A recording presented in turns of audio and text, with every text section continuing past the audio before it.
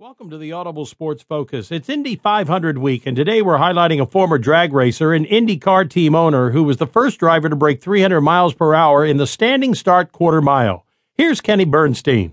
Kenny Bernstein joins us on Sports Byline USA. Of course, that is a name synonymous with motor racing and success, NHRA driver and also team owner.